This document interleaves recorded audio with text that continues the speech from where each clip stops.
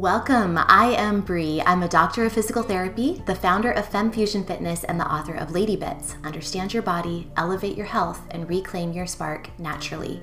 My mission is to build community and awareness around women's wellness and pelvic health. I invite you to listen, laugh, learn about, and love all of the bits that make you whole. Let's go to the show.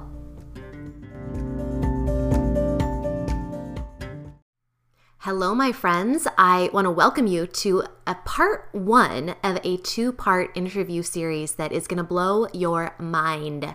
If you are interested at all in the pelvic floor connection with the vocal area, this is something that's starting to be kind of talked about a lot in my circle, my pelvic health circle. I feel like it wasn't really touched so much, and it's starting to be touched more and more. The fact that there is an amazing connection between the vocal area and the pelvic floor. And so in this two-part interview series with Kristen Chronister, you're going to learn all sorts of amazing things about not only, the physical kind of exercise aspect and the physical and anatomical connections between the vocal area and the pelvic floor, but also a lot about the emotional impact about finding and using your voice.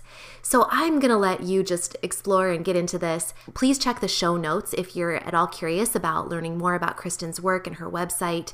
And also, do check the show notes if you're interested in learning more about some of the things that are going on in Femme Fusion land these days. So this is sort of off topic of vocalization and the vocal area, but I have in my brand new LIFT program, my updated and revised LIFT program, which is an amazing program for pelvic organ support. So prolapse support, also support for people with bladder leakage.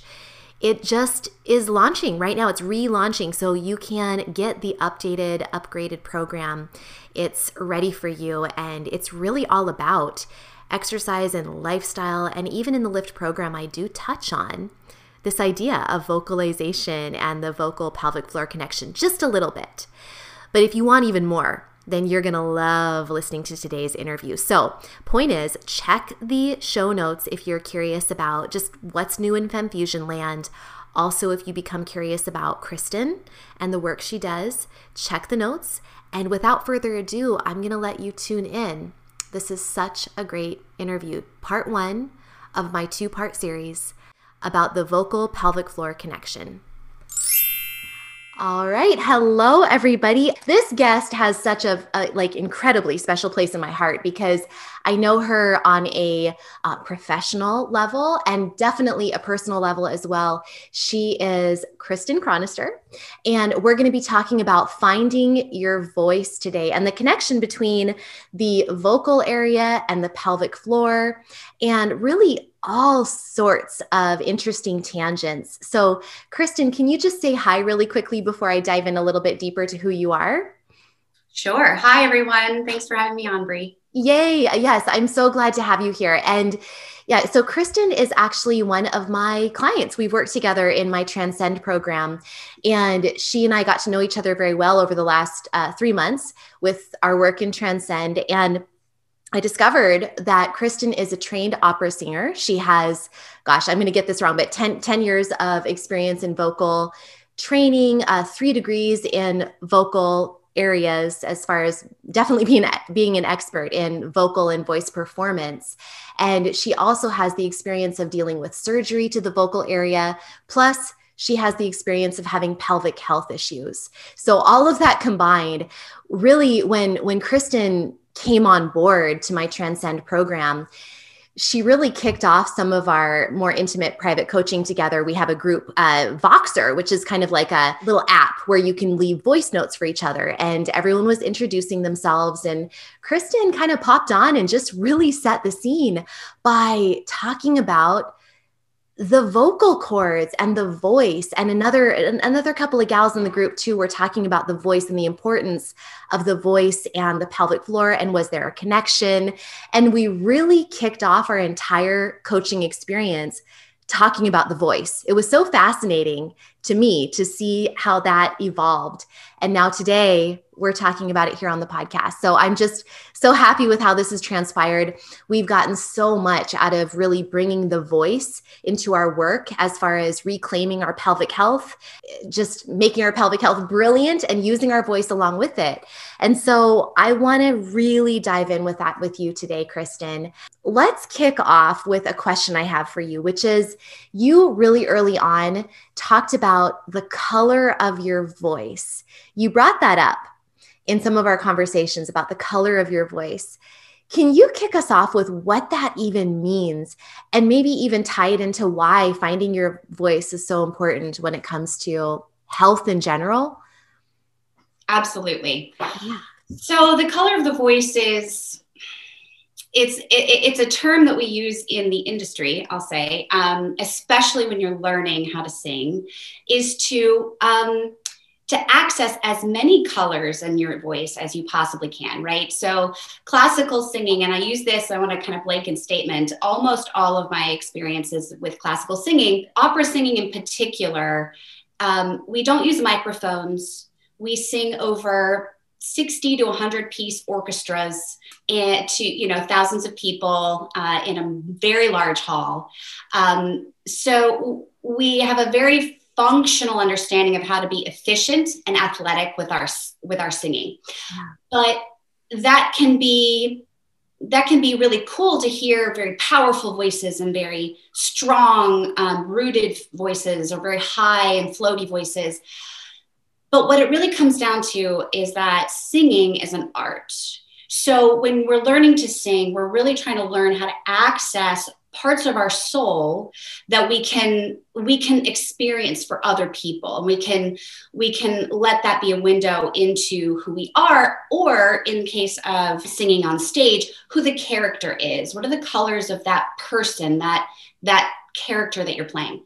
So we learned this early on, partly because it's functional for singing and performing to access these various colors so that the audience can have a more varied experience, right? You hear music sometimes and it can overwhelm you. And the behind the scenes on that is a lot of personal work and and for some people, it's magically very easy. And for others, it's a lot of self-discovery. Yeah. So colors in your voice and finding the color of your voice is sort of an inherent trait to being a well-versed singer. And that's where I come from on the idea of the color of the voice, but where I think it really translates to regular life and to daily life, even if you're not singing, is that we all have colors in our voice, or a color of our voice, just by speaking, just by crying or laughing or grunting or, off the cuff, like, Yeah. Those sorts of vocalizations have a color. Whether or not you see it or feel it, mm-hmm. It's there. And it's a self-expression that if you take away the idea of that color, mm-hmm. It becomes very boring. And I don't want to say boring as in it becomes two-dimensional. Mm-hmm. It becomes just a sound frequency. But when you associate a color to it, it can really kind of invigorate it and make it feel a little bit more justified by the human experience.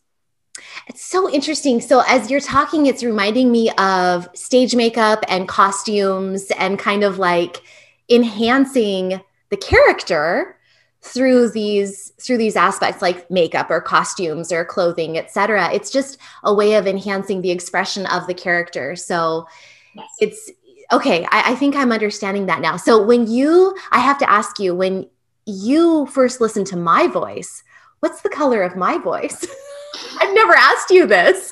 No, I'm so glad you asked, because what I love about your voice is that it's very light and yet very clear, like very clear and sweet without it's free.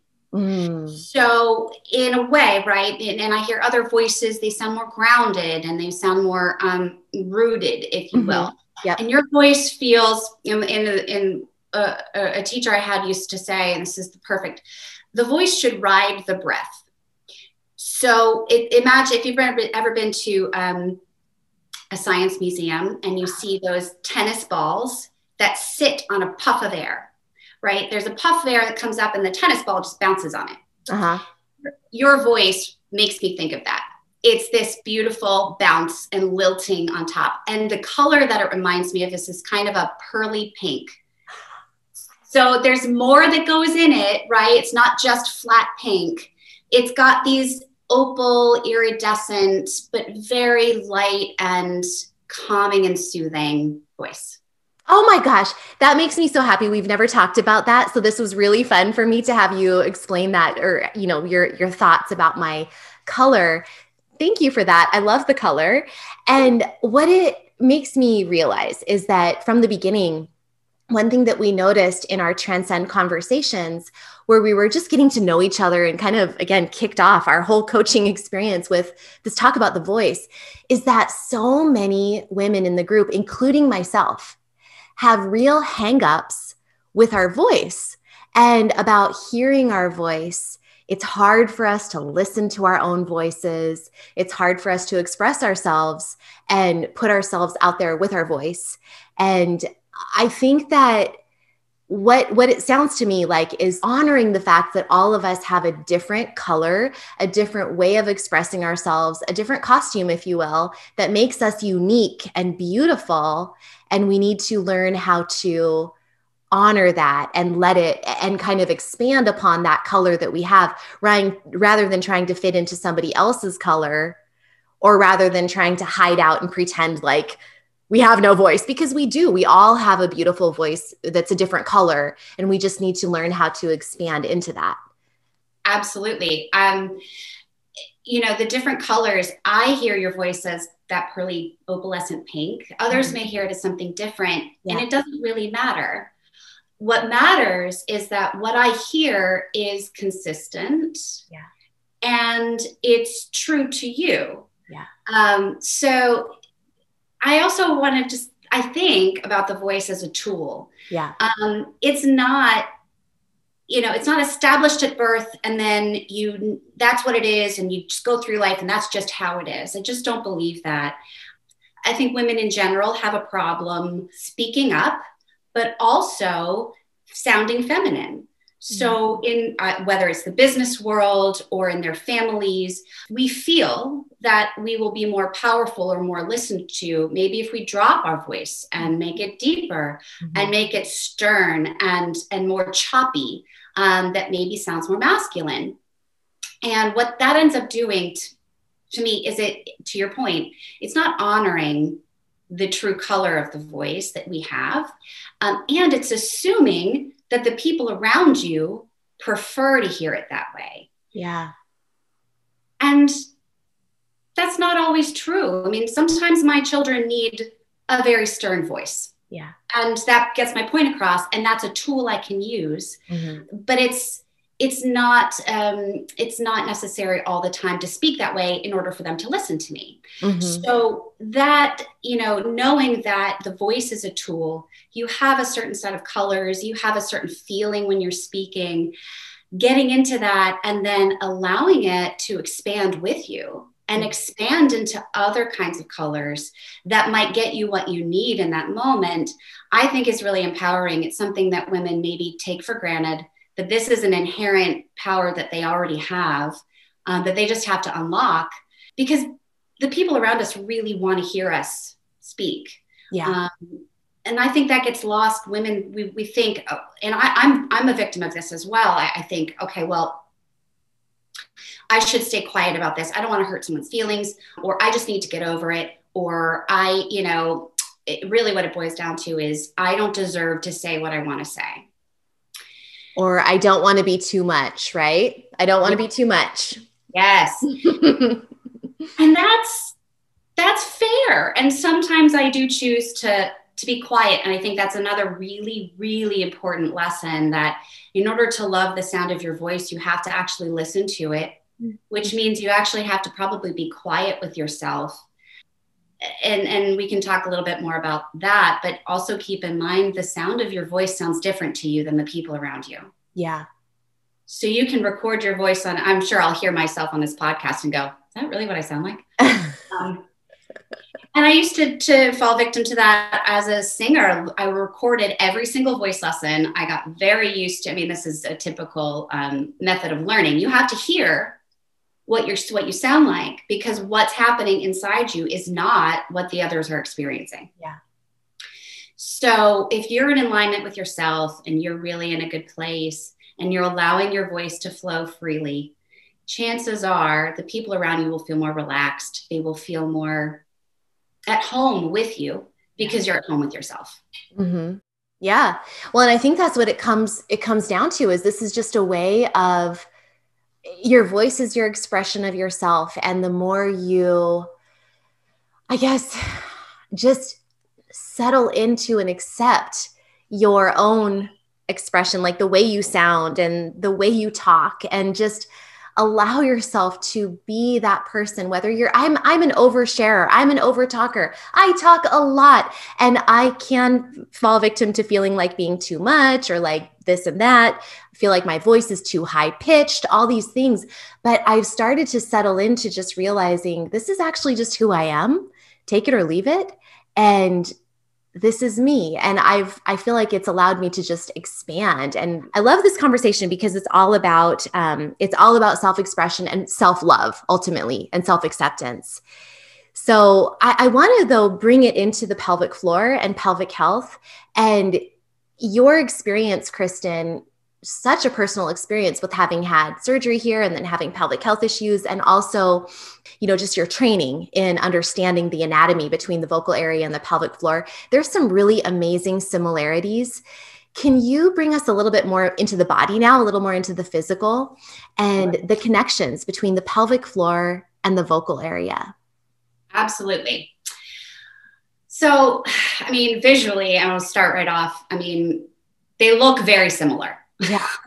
The vocal cords and the vagina, I mean, the only really difference that I can see is, other than the fact that I know the differences, one is a vagina and the other one just looks like one. Uh-huh. So, and if we're sticking strictly to the vocal cords, right, the vocal folds and the way they function, they operate very, very similarly to the vagina. And I'm not talking about the bladder and the uterus, and because we can get into all of that and the muscles that support it. But the actual visual of the vagina are very similar to the throat because of the way they function. They both look the same. They have these kind of openings. They both like to be open and relaxed. Mm-hmm. They both like to be well lubricated. Mm-hmm. And they're both gateways to the outside world. And they're both emotional powerhouse centers, as we've been talking about up until now. They're both areas of who we are, our identity and our expression. But I'll turn it back over to you now. But I love this. I love this conversation. Absolutely. I mean, the energy centers, and that's a whole, I mean, I feel like that could be its own podcast all on its own. Mm-hmm. But the functionality of the vocal folds and the vagina, yes, they're very different, but they both, in that obviously you're not birthing a baby out of your throat, mm-hmm. but you do birth creativity. Yeah. And there are these functional muscle groups also, and I don't know as much about the pelvic floor, but the vocal cords, they're queens. And I think the vagina probably is too. The vagina is definitely a queen. Absolutely. they like to be there. I imagine them as, that visual of Cleopatra being carried around on like a swing and like just feeding her grapes, etc. Mm-hmm. And she's sort of suspended and people just carry her around. That is what the vocal cords want. They want to be suspended and relaxed and allowed to do whatever they need to do. And they're going to completely rely on the muscles around them to support them and to keep them lifted and buoyant and efficient. And I feel like the vagina is similar. It's just held in place so that it can exist. Yeah. And relax and tense as it needs to. Absolutely. Yeah. And your visual there reminds me of in one of our recent, I keep talking about our Transcend program, but I'm just going to keep talking about it. In one of our recent videos that I shared with you all in the group, I talked about the pelvic floor as being like a magic carpet. And so it's kind of the same, this sort of floating magic carpet that's not weighed down and stuck to the earth. It's not just floating out in space. It's floating in midair. It's kind of helping carry you and move you forward. It's the same idea, this sort of buoyancy, right? Yes. Yeah. I imagine it's also like a hammock. Yeah. You know? Exactly. And for the vocal cords, the hammock is actually a really, really good example because the vocal cords, in order to function, they need to just shift and tense and lengthen. So the hammock thing is really good because it is stationary. It's not moving, but it is kind of, the hammock itself is tied to these trees, if you will, and it moves in its own way. And I think many of the muscle groups in the legs and the trunk also do that for the pelvic floor and for the vagina itself. To me, it's like the throat and the vocal cords and this entire mechanism is sort of the top. And I know that it also is the top of the breathing mechanism. Yeah. But it is also the bottom of the pelvic floor is, they work together. Yeah. So you can't talk about one without also talking about the other. Well, you're so right, because I mean, I talk about the diaphragm, the breathing diaphragm, and the pelvic floor working together as part of the breathing mechanism. But honestly, I'm just not as well versed in the vocal area. So really thinking about that as the very tip top of the breathing mechanism, the diaphragm in the middle and the pelvic floor at the bottom, it really is absolutely all connected. And as we've been talking about this whole time, you don't want the pelvic floor muscles or the diaphragm or the vocal cords to be stuck and tense and rigid and tight. You want all of these various aspects of the breathing mechanism to be supple and able to respond to stimuli. So what happens if the vocal cords, we know what happens if the pelvic floor muscles get stuck and tense and tight. You get pain. I mean, that's one thing that can happen. There's actually lots of things that can happen, but pain is a very common issue that happens when you have pelvic floor tension and tightness. What happens when you have vocal cord tension and tightness? What does that do to a person? Well, primarily, I mean, going to the worst extreme, it can cause injury to the vocal folds. The vocal folds are very delicate. So while they can be very powerful, they're also very tiny. Yeah. So tiny. And they move so quickly that in order to watch them actually vibrate, you have to slow them down tremendously to see them actually moving. So, and because they're so tiny, if you are overpowering them with tension or pulling or pushing, they can be injured. So I would say that's like the extreme version. And that is what happened to me from overuse and improper use of the vocal folds and the muscles around it. If you're tight and tense in your neck, you may also feel the very top back part of here of your head very tight, and your neck, jaw, shoulders can also be rigid. Yeah. And what that does to me personally, and I think probably a lot of other women and people, is pressure downward towards the pelvic floor. Because the pelvic floor, I mean, the vocal cords are, they're the princess, right? Like, they don't actually absorb the tension that the pelvic floor does, because what we end up doing is we push it down and push it down, push it down, and then it all collects down in the bottom of our bodies. So pelvic pain is not unlike the neck, jaw, tongue pain. But when you're overly tense here, and I'm just dabbling in this, starting to learn a little bit more about the vagus nerve, but it creates a nervous system response that can leave your body in a fight or flight mode.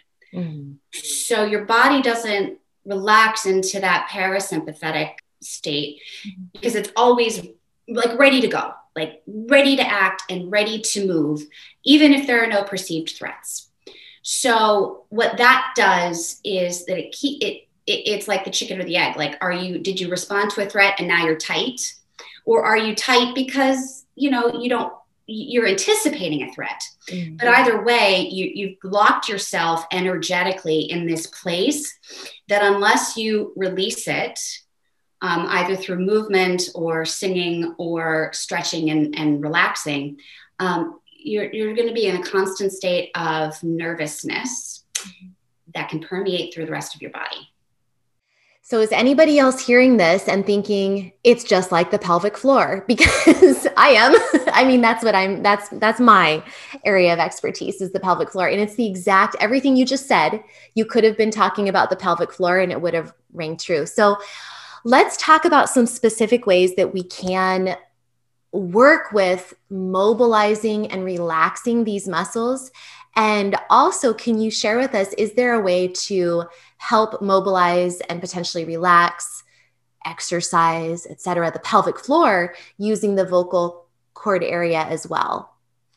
Absolutely. Okay. So functionally, I think everyone starts from a different place, right? So where I start with some of this stuff is probably a little more advanced, which I think has been a hindrance for me in a way. I have a tremendous amount of muscle memory. So when I go to use these muscles, they activate in a way that it's almost too powerful for my body at the moment. So really, really identifying where you are is, I think, the most important step here, because we use our voices all the time. And they're exposed very often to the elements. So even if we have tension here, it could be because we're sick. So we need to honor where our bodies are before kind of engaging this stuff. But functionally, it all ties back to breath. So if you are, and singing, speaking, all of this is at its heart, it is the body's way of managing, in order to sing and speak, your body is managing intra-abdominal pressure. Mm-hmm. The vocal cords don't come together without air. Doesn't matter what you're doing. If you don't have air coming up through here in a steady stream, they will not vibrate. You will not have a sound. It doesn't matter how smart you are. It's just not going to happen. Mm-hmm. So regulating the breath primarily, that's the first step. And I don't mean regulate like in your day-to-day life, although that is incredibly helpful, but to really tune in to inhaling for a certain amount of time, pausing at the height of that inhale, and then slowly exhaling on an S or a shh. Anything that doesn't vocalize, right? So S, shh. Those are all sustainable breath sounds that don't engage the vocal cords. So the vocal cords can stay nice and open and happy. But what you're doing is, if you can elongate that exhale, now you've breathed in for 4 beats, let's say, and then you exhale for 8. And then immediately, as soon as 8 is over, you inhale again for 4 beats, and then you exhale for 12 on that S. Inhale for 4, exhale for 16, and reach your limit and get to a point where you say, wow, I had no idea I could manage my breath so well. And the reason the S is better than just an exhale is that it is streamlining that air into this slow, steady, but consistent stream of air, so that you're not exhaling a lot at the beginning and then just letting the rest of it kind of trickle out. You're really managing it. And what that does, and I don't know the functionality of the core with it, except that it manages that intra-abdominal pressure without a lot of pressure here or on the pelvic floor. And what you're also letting your body do is to let it know to let go of all of the air and to actually expel it out. So you're not walking around or doing your day-to-day things with extra air in your body. Because so often we'll breathe in and we'll think we'll have exhaled everything, and then stale air just sits and sits and sits, and we only use this part of our body to breathe, and we haven't relaxed into the breath. So I think that is a primary way for us to manage or to mobilize that pelvic floor with this area. And then as soon as you pair that and you turn that into a Z, which is a voiced Z, right? Okay. A Z. Mm-hmm. A Z. The Z now engages the folds. Oh. Now, in order to make a Z, you've created a pitch. And in order to do that, you're going to use more air. Well, and I feel as I'm doing these, because the S and the sh, the S and the sh, both are great ways to gently activate the pelvic floor and the deep, deep abdominal muscles. So they're classic tools that we use in PT and core fitness land to kind of gently wake up those deep, deep abs and the pelvic floor. They're super connected. So to me, those are ways of kind of, like you said, managing that slow, controlled exhale, right? But then when I do that Z sound, which you just mentioned, to do the Z, I felt my pelvic floor activate even more. Like it felt like even more of a lift. Am I feeling that correctly? Yes. Okay. Zzz, I mean, you can feel like, whoa, that really lifts everything up. Yeah. Okay. And that's what's making the sound out of my vocal folds. Yes. Okay. Mm-hmm. So the way, and I'll take a step back and explain how the vocal folds work. Mm-hmm. They work through suction. The air coming through them sucks them together repeatedly. Mm-hmm. It's called the Bernoulli effect. Brunelli effect. I forget. It was a long time that I learned that term. Something. Brunelli. We'll say Brunelli. I mean, you can Google it and it's there. But the point is, and you can do it with a couple pieces of paper, but if you blow into between a couple pieces of paper, they start to move together like this. Mm-hmm. And what it is it's a bit of a suction, and this suction comes up. So if you think of the word suction, you really do think like it's lift. all coming together. And if you think of a balloon, this is another great way to think about it. Think about your lungs as balloons, and then apply it to the entire breathing mechanism. You poke a hole in a very full balloon, say it's full of water. Let's do water, but we could also say air, but water you can see. And as you press it, the water only comes out in the hole that was created. Mm-hmm. The more you press into it, then the balloon explodes. But if you press into it gently and you lightly create more pressure up here, Mm-hmm. that's concentrated, then everything else starts to kind of tighten up around it and pull it up. And that is precisely what you should feel in the pelvic floor. I don't want to say I've struggled with breathing exercises from PT, mm-hmm. but they honestly, in some ways, made some of my symptoms worse because I was using them like a singer and too powerfully. Mm. And I had to, and some of the work we've been doing in Transcend has been so helpful for this, and to hold it lightly. Yeah. So that when you're doing the zzz, mm-hmm. everything should come up, because you're not creating a large sound. You're not adding a lot of color to the sound. You're not even opening up the resonators, right? It's a very focused buzz sound that comes out, which means that it's a very easy, light, but consistent strain of air. Mm-hmm. And that should, exactly like you said, lift, but gently lift everything up, not like a tighten, but a gentle lift. Which is honestly what we're going for all the time when we're doing pelvic floor exercises. I always want to caution people against the sensation of feeling like they need to clench and grip when they're doing a Kegel, for example, the Kegel contraction. It should ultimately be a very pretty gentle lift of the pelvic, like a squeeze and lift, but nothing like a clench and a super strong fist grip. It's not really like that. So I love this idea of using the Z sound.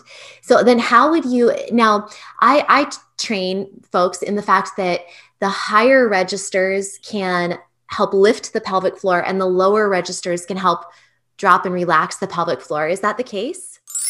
Nice job. You made it to the end of part 1, but there is an amazing part 2 coming next week. So please come back to catch the rest.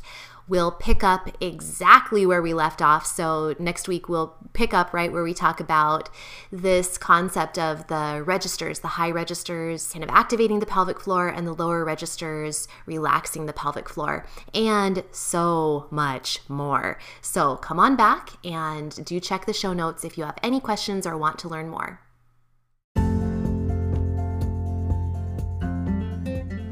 Thank you for listening to the entire show. If you loved this episode, please share it with a friend. Let her know how it helped you and what you learned and why she might like it too. And if you would like a free downloadable video portfolio that includes the Inner Core Energizer routine that's found in my book, Lady Bits, plus the first 7 days of my Ab Camp series, simply leave a review of this podcast on iTunes and then send a screenshot of your review to me, Brianne, at femfusionfitness.com. Again, that's Brianne at femfusionfitness.com. I will personally get back to you with your free downloadable video portfolio. I will see you next time. And remember, you don't have to be an expert, but every woman should know a bit.